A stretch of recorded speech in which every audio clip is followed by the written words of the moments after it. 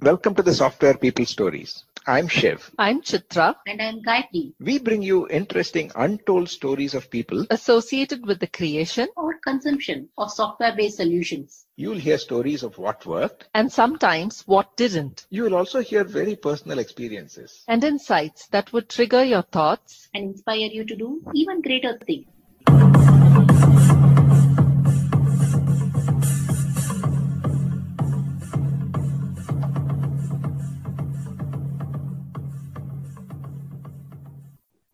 The last year or more has been a tough one for all of us, and the second wave of COVID-19 has been much worse. To help those affected by the pandemic in India, the podcasting community has come together under the hashtag Pod4Change banner to raise funds through an exclusive NGO partner, Give India. Please join PM Power Consulting and the Software People Stories and hashtag Pod4Change as we look to make a positive impact in the lives of those affected by COVID-19. Please visit the link in the description. Someone really needs the help.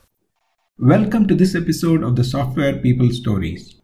Gayatri is in conversation with Amit Sarangi, an agile evangelist and coach. In this conversation, Amit shares his experience right from childhood about learning through stories influenced by his parents and how he started his career as a business analyst and finally grew into being an agile coach. He also talks about the need to understand people as people and relate to them, and a lot of other experiences. Listen on. Hi, Amit. Good evening. Thank you for appearing on Software People Stories. Lovely to have you here. Thank you, Gayatri. This has been a pleasure. Thank you for inviting me. So, Amit, I know you for some time now. So, I wanted you to introduce yourself. How has your journey started and what are you doing now? Okay, so I call myself an agile evangelist today. Typical, I think, Indian technocrat or whatever you call it, right? I started as a software engineer, then started with Infosys, in fact, straight from the college, campus recruitment. Got into Oracle applications, was a consultant, traveled a bit, worked with few clients. And then post that, today I'm with Fidelity Investments, which is a firm based out of US, but I work out of Bangalore, working on software. Again, came to Fidelity as a delivery lead or a manager.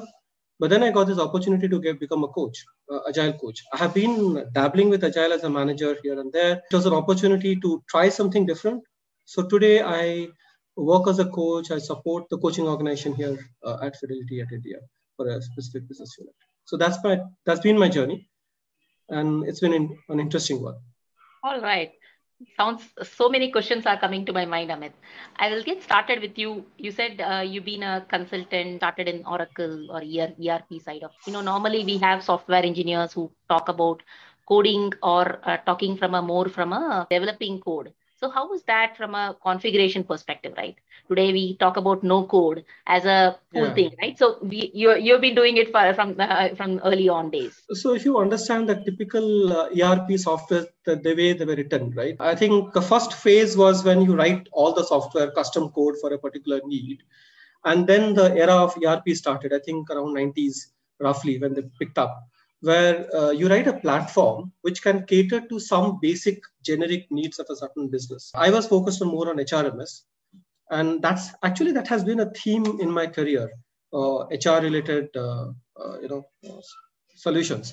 So I went into HR and there was SAP, there was even CRM systems, CWL systems, etc. on platforms, right? And you take those and you understand the business and you figure out, okay, what features or what code or what pieces of that software caters to what kind of business, because every business eventually is different. The way they do it, maybe the basic functions are the same, but the way it connects, way it all integrates together, they're different. My job was to understand as an analyst and as a functional consultant or a techno-functional consultant, was to go in, work with the business, work with the client, understand how it should be, then go back. I understand my platform, which was Oracle HRMS systems, and say, okay, this can be configured this way. Now, if some enhancements are required, you go back, request for an enhancement, get it done, and then release it out. So it was interesting because today you say that, the no code feature where you plug and play code. This is more so. It was like all checklists. Okay, these are the features if you toggle on and toggle off. and a feature gets enabled and you take it forward from that. It was a little bit of more PL SQL that time, where you used to do these enhancements. Okay, this database, that database, small hooks, user hooks that are provided to you, where you can just latch on your small piece of code just to give that additional bit of functionality. Yeah, been there from the start. I never realized that it was a movement that will become so widespread, but yes, we were a part of it. I know it's right now, while earlier HRMS was on-prem, now everything is off-prem and it becoming more as a service, right? Yes. Many organizations are moving it as a service or a no-code base and add a few functionalities, right? It is amazing for you to talk about. I remember I joined Infosys right off my college. So it is the original one was having a Dart, having some of those, the WAR kind of a systems for him, HR management, Alcons, and all of that. So is that different based on the organization itself, the HRMS systems, or is it you saying that it's very customized, right, based on where the companies are? So the basic functions remain the same. So you have staffing, for example, recruitment, right? Recruitment is a key function that every HR needs. You have learning systems. You have the core organizational system where the organizational structure is defined. How does businesses or how does different business units interact with each other? You have to define the relationships between departments, how they interact, etc. Right? How it is structured, what comes under what, the hierarchy, organizational hierarchy itself. Then the people hierarchy. How are the people? What are the data points? What are the so there is an organizational hierarchy. Then you have to build the people hierarchy where you talk about, okay, what are the grading systems? What are the positions? How does the salary, the payroll systems, right? So I think by nature, most of the HR systems are similar, or they have the same functions. But one's payroll definitely is not the same as the other's payroll, right? There are different components to it. There are different elements to it. The calculations are different. I pay my bonus a certain way. The other does a different way. Now, the erstwhile ERPs, what they did is they tried to create a generic, they researched multiple businesses across different industries, found out that, hey, overall, roughly this is 80% of common elements that are available across the industry in payroll, for example. And you give that, and then you can configure elements, right? You can say that, okay, how can you make it configurable? How can an account number that you can set up can be configurable? Because HR end of the day need your bank account details, need your personal phone number details, your email addresses, the way your employee ID is set up, etc., etc. Hierarchy is set up. Is it a supervisor-based hierarchy? Is it a position-based hierarchy? How do you want to set that up? So more or less, these are certain ways that will always be common. The way you recruit, the way you staff, the way you manage trainings, for example. HR operations, how do you manage the data?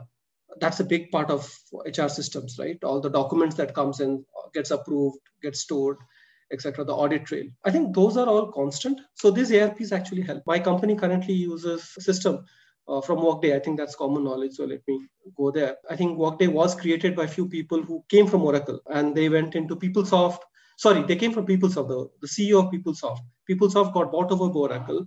So that person quit and created Workday. Now Workday is a great competition. It's completely SaaS. I see the features. I understand the features there. But yeah, that's the new world now. So everything is on SaaS, right? Yeah. With Amazon and everything coming on, right? It's amazing, right? To see the areas that we have worked upon and we become the users after a while. It's a fantastic journey. When we talk about hierarchy and organizational model, I know you got into agile world of things.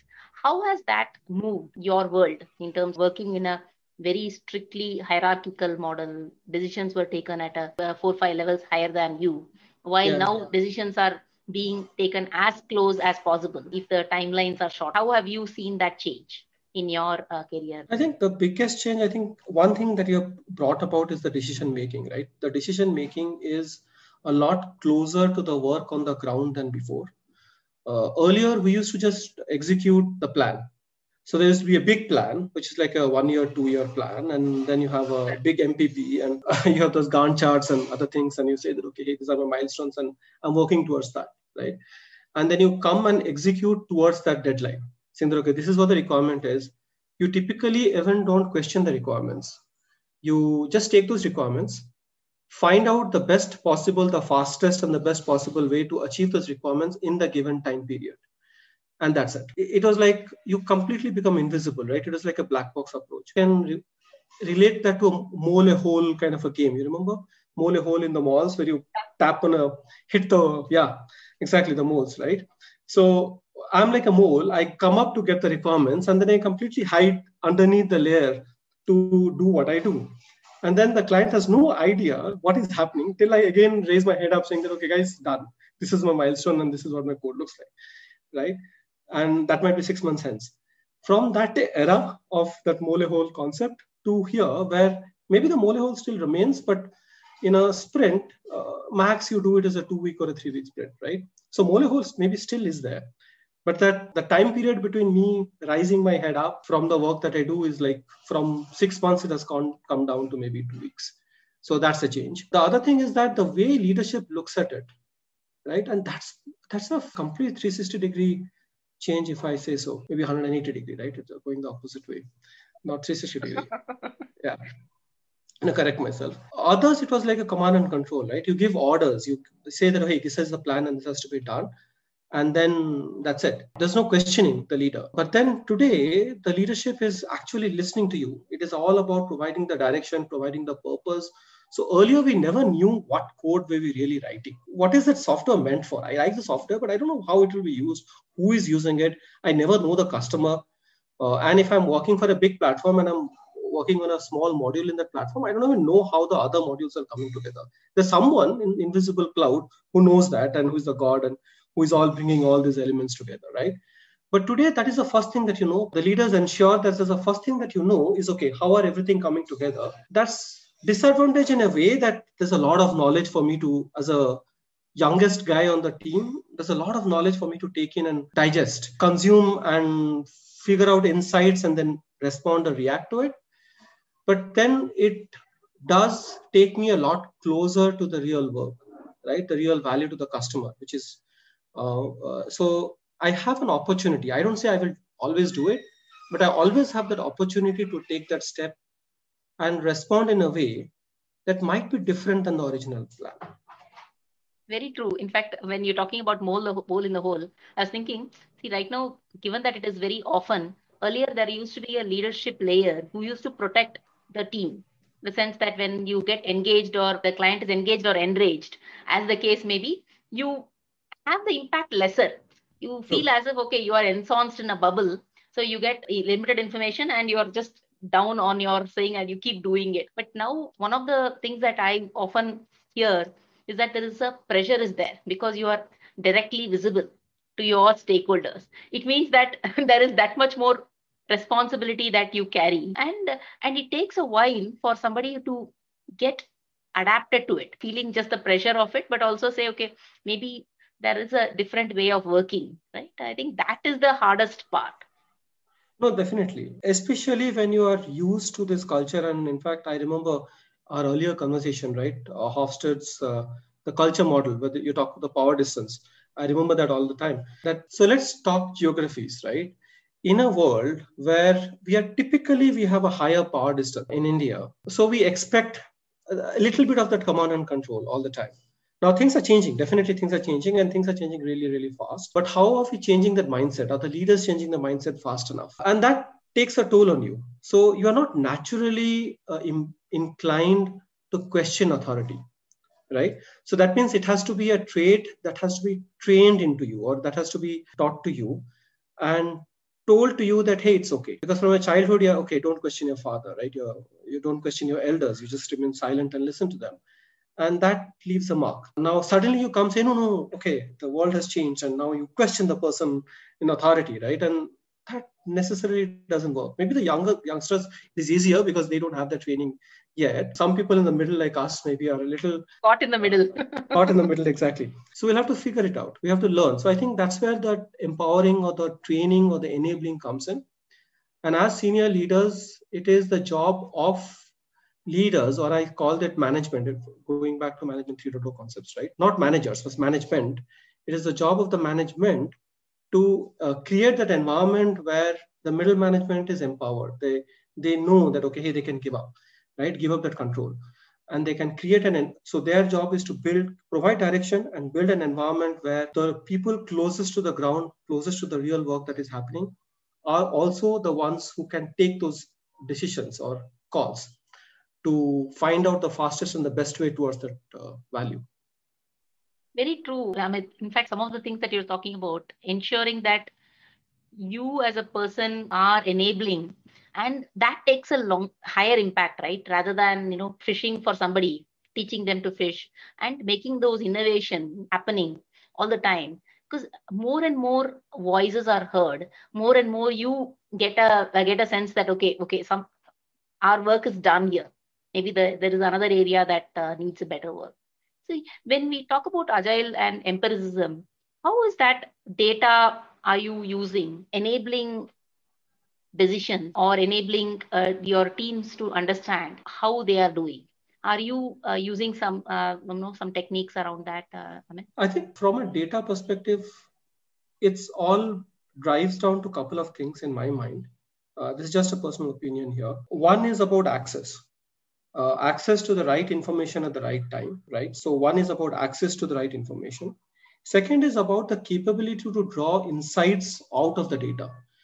Data as is worth nothing. It's just garbage, right? So garbage in, garbage out. Only once you have models, mental models, data models that can be applied to that raw data to draw insights, then it is powerful. Now, the third leg in that tripod, and which is the most important one, is action. If there is no engine to take those insights and draw actionable items out of it and take it forward, and then the feedback loop should go back to the action, that closes the loop, right? Then again, data is not powerful.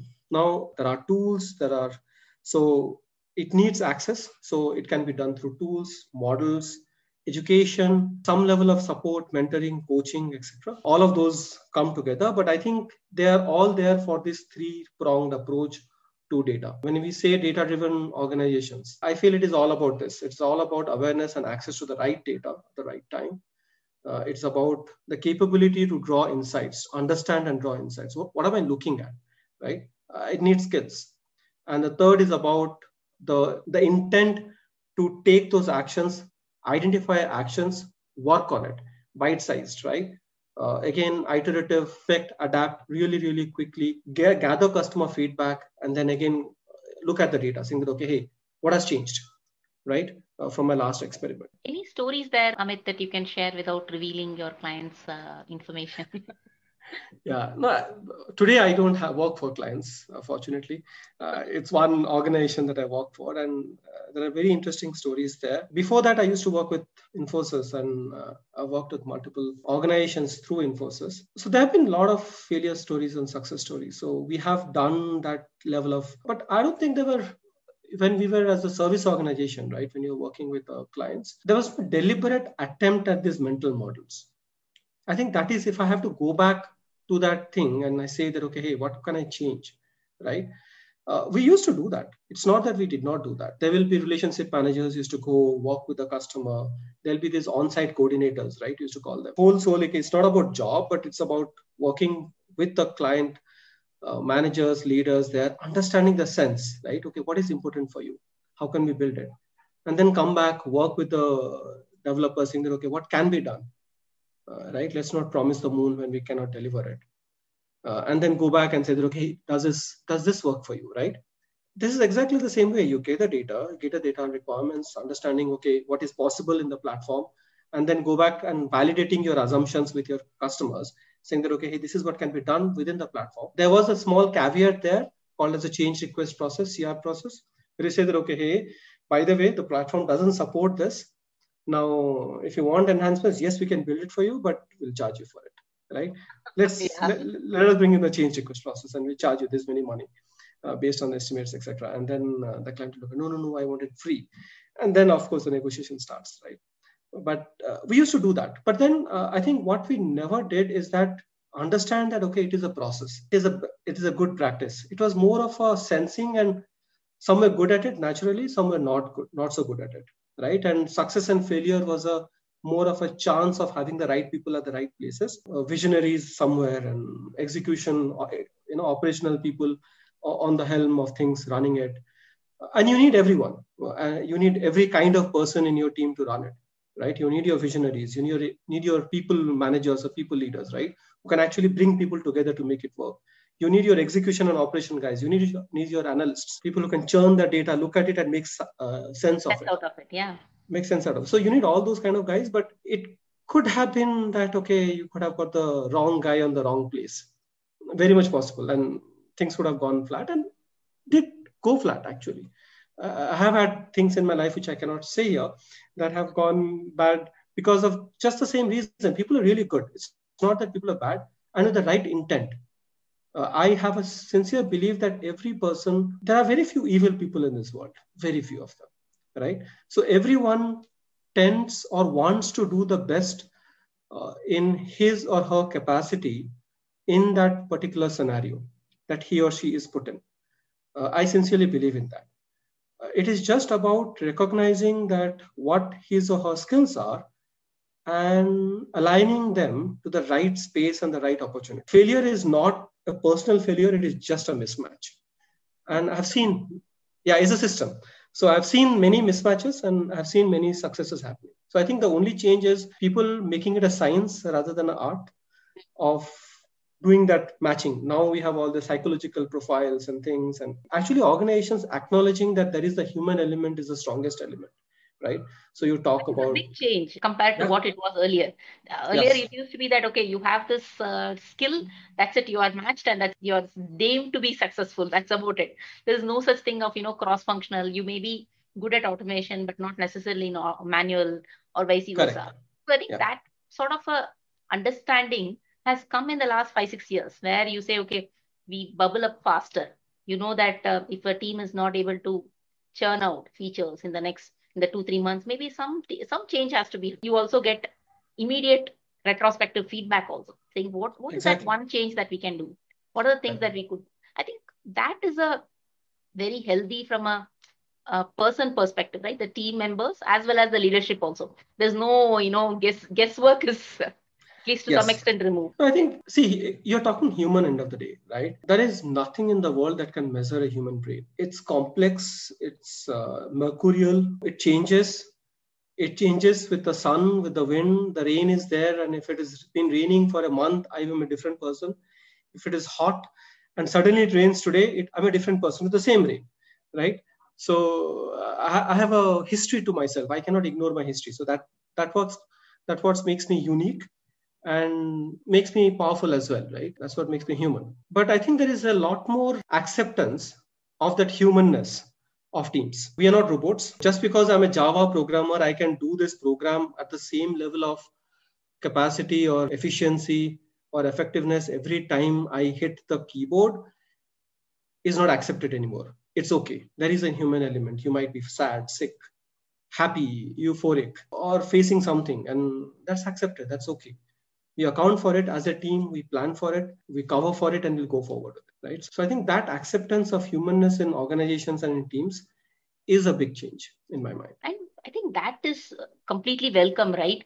More and more automation you get, more and more no code you get. It means that we are actually getting into the higher level of specialization. It means that we need somebody who comes in, be able to resolve it, or at least come and communicate that, okay, no, this is too big. I need help. I feel that more and more we get vulnerable.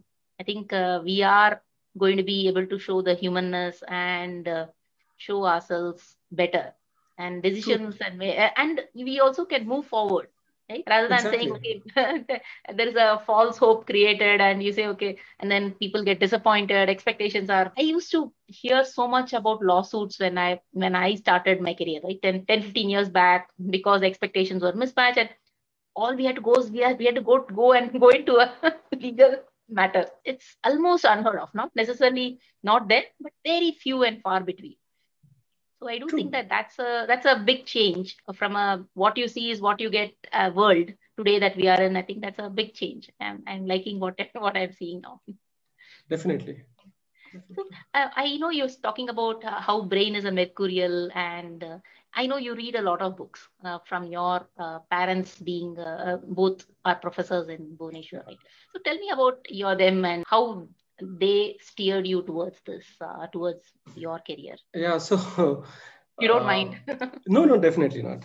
Definitely not. My childhood was a little different. Being born to professors, and they're both from Sanskrit professors, right? I got exposed to stories a lot. Now I realize, by the way, this is all retrospective, okay? I did not have this realization till maybe a long time in my adulthood. But now I realize that what actually shaped you was this exposure to a ton of stories. Because Sanskrit, because of course it's a ancient language, a lot of the scriptures are there in Sanskrit. So you had these tikas, which were basically translations by various people of different Sanskrit textures. And believe me, and my love for mythology and stories came from there.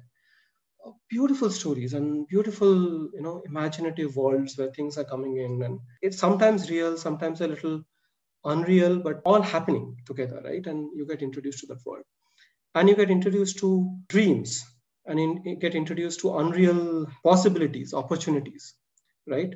So you realize that maybe nothing is impossible, because in some world, in some realm, it is possible. And yes, I have been brought up, and because of the scriptures and everything, our Indian way of life, right? I always had this image in my childhood, and I think, this image comes to me suddenly, of Nida Vishnu. I'm not sure if you understand, if you have heard of that.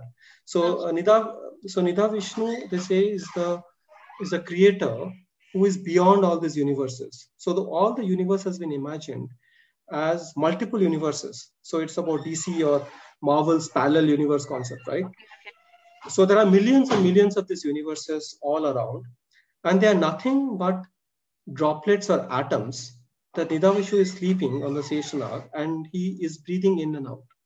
And these universes are getting destroyed and being created with every breath, right? If that is true somehow, then anything and everything at the same time can be true or not true. Yeah, so you always get this opportunity to dream and somewhere, and you can make up stories, and so your mind becomes a little bit more open to different possibilities. And that was a very influential aspect, that you are just open to possibilities. That's it.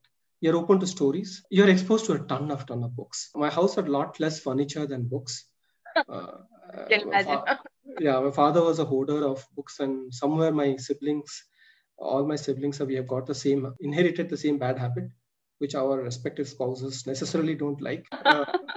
Like, we hoard books. We don't read them as much. We just love to hoard them. Fantastic. Amit, you're saying is there are realms of possibilities, and it's a matter of creating our own, what you talked about mental model in the earlier, when we're talking about professional, it's a similar thing, right? If you create a mental model of possibilities, this is a way you can try it.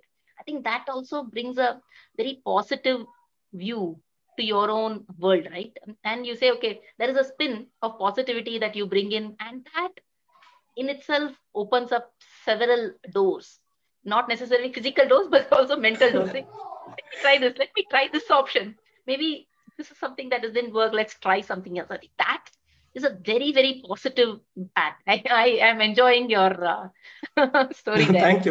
Thank you, Gayatri. I think you're right. If I have to apply that, right, to our current life or world or in the professional life, the one thing is that the will to experiment and curiosity about every aspect. Just ask the questions. And I think I'll take your word, vulnerable, right? Being vulnerable not to be right.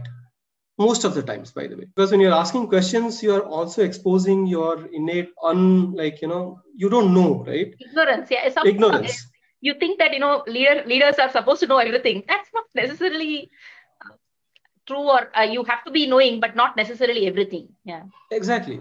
No, I think that is where maturity comes in. It's that curve of knowledge. Okay. You come Dunning-Kruger's effect, right? Where you say that, okay, with little bit of knowledge, you feel you know everything. And as you get more and more, you know that you don't know anything. Right? And you start realizing that, okay, guys, okay. And that's what maturity is. So I think it comes with that. It comes with more knowledge. So how fast, that's true. And I think it will be foolish to say that nobody will go through that phase. I have been through, and I can assume that everyone will be going through that phase, and in different aspects. And you just go from one area to the other area. So at some point of time, I will assume that I know everything about this topic. And at the next instance, I'll realize, okay, I don't know this and I don't know this. And then I know that, okay, I'm actually getting mature in the topic. And that's a universal truth. I hope that how fast you go through the peak of ignorance or self-appreciation and go to that space where you are accepting all knowledge, being curious about everything out there, and just absorbing it, right? And keeping it and disseminating is a game. Yeah. Very true. In fact, the conscious competence and unconscious incompetence is a matter of, saying, okay, are you conscious of it? And it's okay to know that you're not competent, but at least you have a path towards it. I think that's a very important journey to go, particularly in this digital era where technologies and how we are working is changing rapidly. Worked earlier no longer is true. When we're talking about choices, right? What are the few decisions or choices that you made that you think made you as a person who you are today? I think there are a couple of choices that actually brought me to this point today. One key choice I made was I was with Infosys. I have also been with Infosys, as you know, started my career there, spent a lot of years, 12, 13 years there. But at some point of time, and it was going pretty much well. It was a standard career path and you're growing and you had a bigger portfolio and a different work to do, etc., right? Suddenly, I just got an opportunity and I just thought that, okay, it's not interesting enough. Is this what it is? Is there something else out there, right? And being born and brought up in my professional career with Infosys, you don't know what is the world out there. But yes, we were born into an era where we were always loyal to the company that we work with. Today, I don't know if the youngsters think that way. Even if such a thing exists at all, that, stay exactly, yeah. True. True, but somewhere it was there, right? We were in that era where we were born into, parents worked at the company for 40 years and retired from there. So you were expected to do the same thing. You never thought of switching companies then. But then, and it's a very tough choice, but we took it. I took it thanks to a friend of mine who helped me make that choice or the decision. And that was a very decisive moment. I joined a startup where we were trying to figure out about agile organizations, models on agile organizations. And that's where I got introduced to agile, not in the agile framework or the manifesto, but in terms of true agility of organizational agility, right? Okay, how can we model organizations to build in agility? And that introduced me to this concept of agility, concept of effectiveness, concept of this experimental culture, etc. Empiricism. After 1 year, it didn't work out for me. Unfortunately, didn't work out for the organization itself. We had to all go our different places. But thanks to that organization, I discovered a new world. First, I got out of my comfort zone. I was really doing well in Infosys and pretty much okay. Standard career paths, etc. Promotions when it should happen. Portfolios when it should happen, etc. Nothing way out of the ordinary, but things when it should happen, right? With a life and everything. But this kind of shook me up, saying that, okay, there are possibilities, there are opportunities out there which I was not necessarily exploring. And that took me to this path. It did not work. Then I got bold. I was in Hyderabad then. I got bold. Another friend helped me figure out an opportunity here with Fidelity, joined here. And then the next opportunity came by of being a coach, actually leaving my current role of being a portfolio leader or a delivery leader and move on to the role of a coach, where I was an IC first and then I'm supporting a group of coaches here. Yeah, after that change, it has been multiple changes and all these changes and these choices, right, of changing my career path and has brought me here to this point. And I'm really glad for those choices and the opportunities that came by. Very nicely put, Amit. When we started, right, our successes used to be determined as to number of people who used to report to us. Either in the dollar size or the number of people. While now you see it's more of impact and how much are you impacting, and what is the dollar that you are able to impact and make that lifelong change, right? I think that in itself is a very important step. Choosing and going into your uncomfortable position, right? Come out of your comfort zone. It's the hardest step. Extremely hard. I'm happy that you took.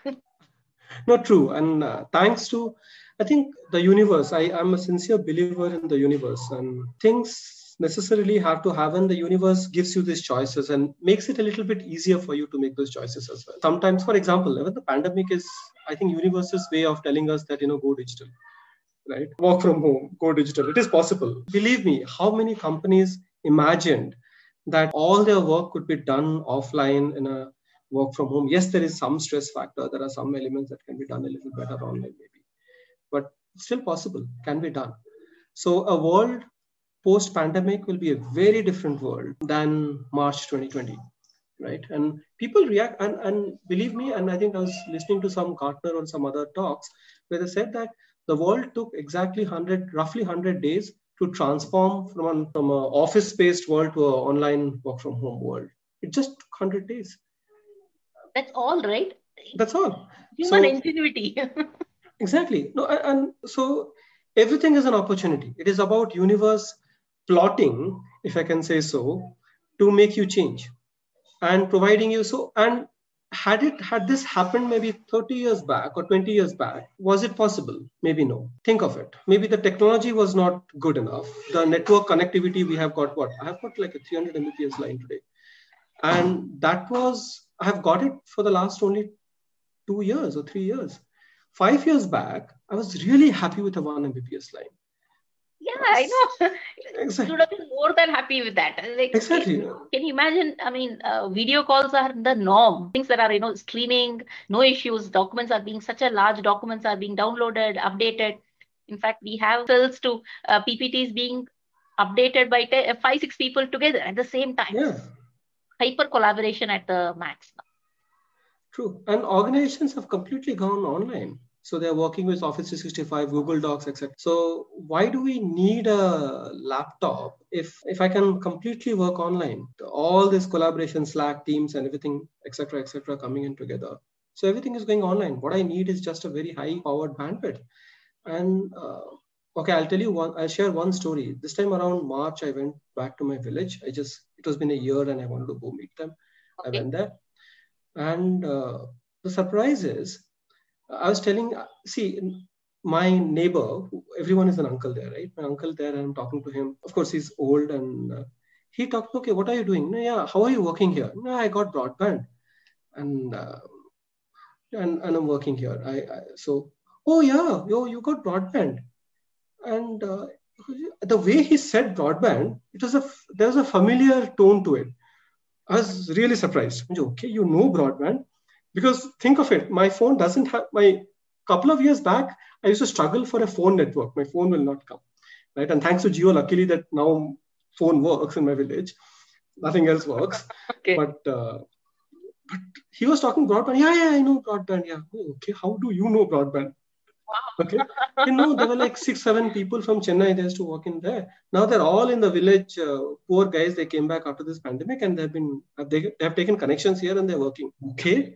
Think of it. Now that is a possibility, real possibility where I can be in my village. There's a fine broadband connection. I can sit near the pond where I used to fish earlier in my childhood. And there'll be no phone network, nothing. Even the power cuts will be there for like 10 hours a day types. And now in the middle of the pond, I can just sit there and connect my laptop and I can work from there with a beautiful natural background. I don't have to have this, fake background created. Fake backgrounds created, yeah? Beautiful backgrounds. Yeah. People will be jealous. I don't know if technology is a positive or a negative, but it is there and it was possible today, right? I think what I was alluding to is that opportunity happens at the right time, like Uber. Right? Uber could not have happened if smartphones were not there, or the connectivity, if I would have like the earlier days of 2G, when map and other things doesn't work that fast on my phone, 4G doesn't exist, Uber was not possible.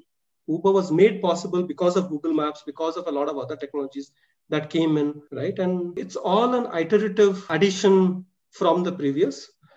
And you just keep adding on the top of it and just realize, okay, what we have and go forward. And just look out for those opportunities where the universe gives us these possibilities, right? So we have to explore those possibilities.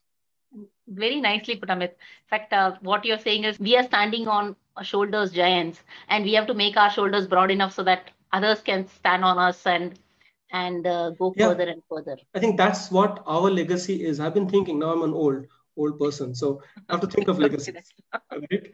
So we have to reality. Age catches up with you. You have to think of legacies. So what's your legacy? This is a question that comes to my mind. And I think that is what your legacy is. You live the world a little better than before. My wife and me will maybe disagree on that, what better means. Technology versus is more into nature, and okay, we are destroying nature by bringing in all this technology, etc. But so maybe somewhere in the middle. Maybe can technology help preserve nature? Because yes, because with the digital world, I don't need so much of energy, right? I just need microvolts and millivolts to work, rather than 1,000 volts to make a motor work, right? Can that be done? Very, very nicely put, Amit. What is your legacy and where are you going to take that away from here, right? It's been an excellent conversation so far, Amit. I couldn't even believe that time is off past. So I want any final thoughts that you want to share with our listeners? I think I'll just leave it to the last thing that we were talking about, right? It's all about being curious. It's all about the potential, right? It is all about exploring the possibilities. One thing is that you cannot ignore the past. There's no point in reinventing the wheel. So realizing, understanding where we are, what we do, then looking at the future. So you'll have to look at both past and the future. I think somebody said that, if you don't understand your past, you don't know where you come from.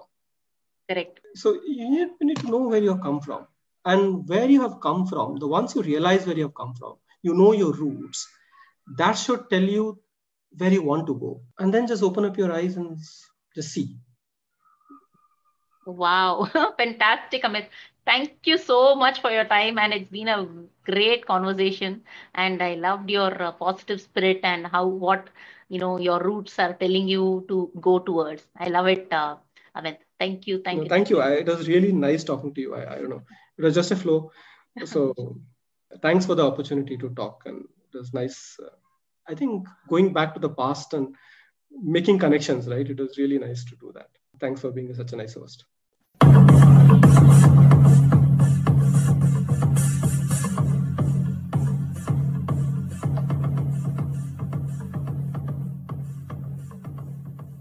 We thank Siddharth for the music and Anita for promoting the Software People Stories. If you like this episode, please subscribe on your favorite podcast client and spread the word in your network. If you'd like to share your story, contact us at podcasts@pm-powerconsulting.com.